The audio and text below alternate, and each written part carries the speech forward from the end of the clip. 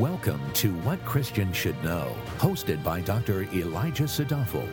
This podcast equips you with clarity and meaningful answers about God, the Bible, and your Christian life. Now, here's Dr. Sadafel. In today's episode, I have one point that has three applications. The main point is that failure may be a test of faith. Our scripture focus will be Luke chapter 5, verses 4 to 7. There, we learn that Jesus was teaching the people by the Sea of Galilee.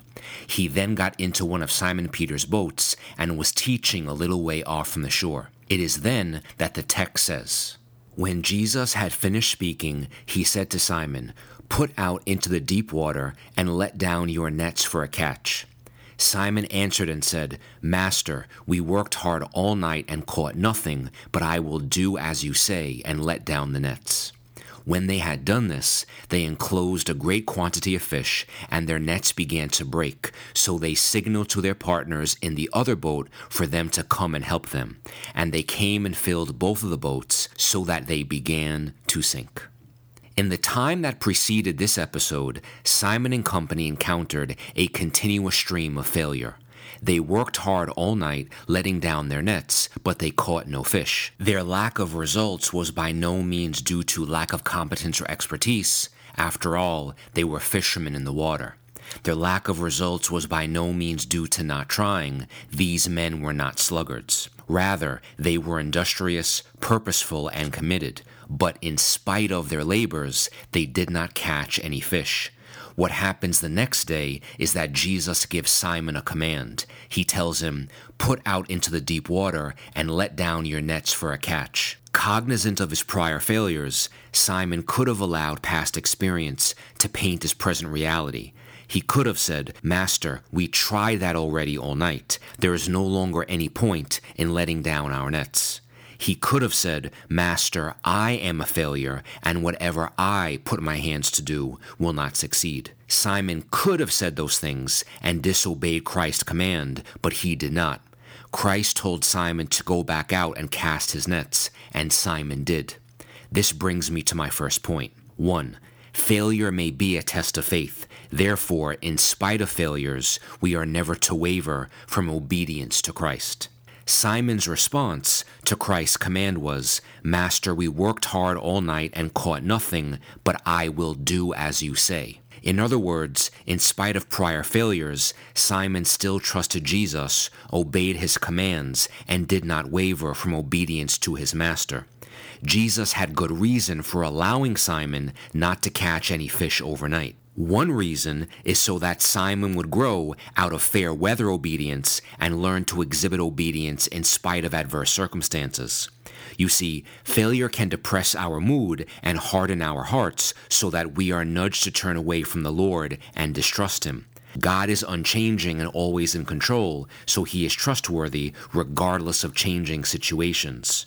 This means that although we may feel frustrated, our temporary emotions never give us license to walk in the path of disobedience and disregard God's will.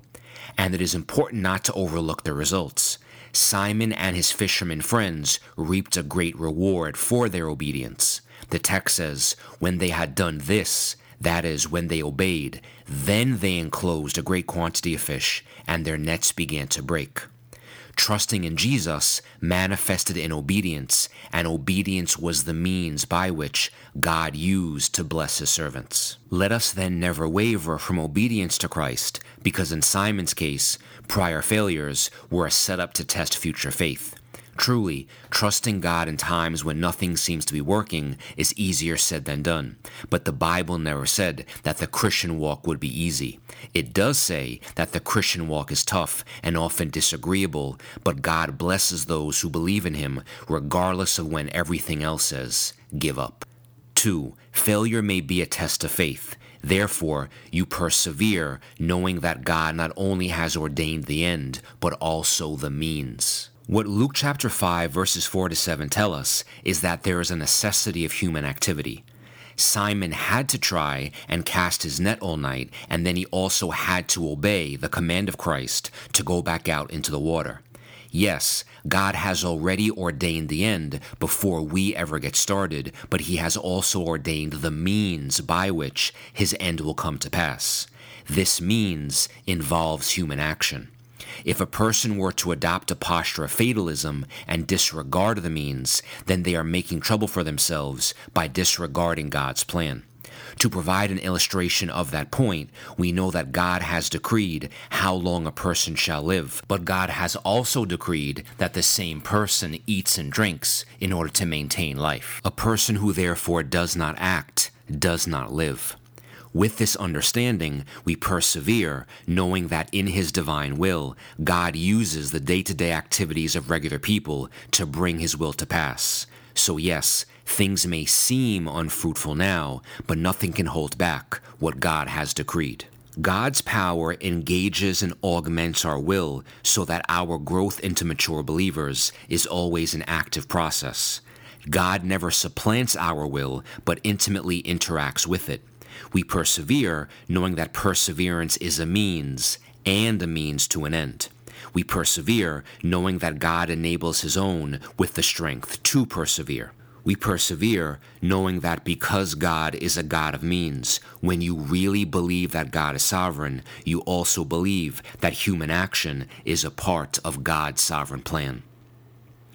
3. Failure may be a test of faith. Ultimately, then, what determines success is not what you do, it's the presence of God. The difference between Simon having empty nets or nets bursting with fish was not determination.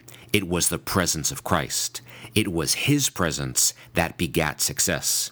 In everything that we do, we keep our eyes on Christ and follow His word and do for His honor, so that His presence may impart fruitful accomplishment to those efforts that seek His glory. Furthermore, God is not a cruel puppet master who delights to see His children become frustrated or discouraged when they seemingly run up against a wall. Actually, God rejoices in doing us good, and we must remember that God is even working a good in us when He allows us to fail. God says in Jeremiah 32:41, "I will rejoice over them to do them good." God does us good, for example, when He allows us to fail by refining our hearts and cultivating patience. God also does us good when He blesses His servants who seek His face. It delights the heart of a believer to know that God is not apathetic, but rejoices to do them good. This tells us that God is committed to the good of His children. We then seek Christ's presence in all that we do, knowing that our Lord always seeks what is best for those who are His. Beloved, let's be honest. In the midst of failure, setbacks, or disappointments, it can oftentimes be hard to trust God. Sometimes you'd rather not bother and simply give up. It often feels easy to be grumpy and hard to feel full of gladness and joy. But this is exactly the point, because failure may be a test of faith. God can often use failure to purify, strengthen, and increase your faith that has become stagnant in the midst of comfort or success. As Dr. Warren Wiersbe always says, a faith that is never tested is a faith that cannot be trusted. In the midst of a hopeless situation, oftentimes we must do what Romans 4:18 says. We have to hope against hope and trust God. We must learn how to look above and beyond the failings of the situation and recognize that the setback is not as big as God. In fact, God is the one who holds this temporary failure in the palm of His hand. The failure never has the final say. God does. Thank you for listening. For more valuable resources, including a bookstore and online Bible study, visit wcsk.org.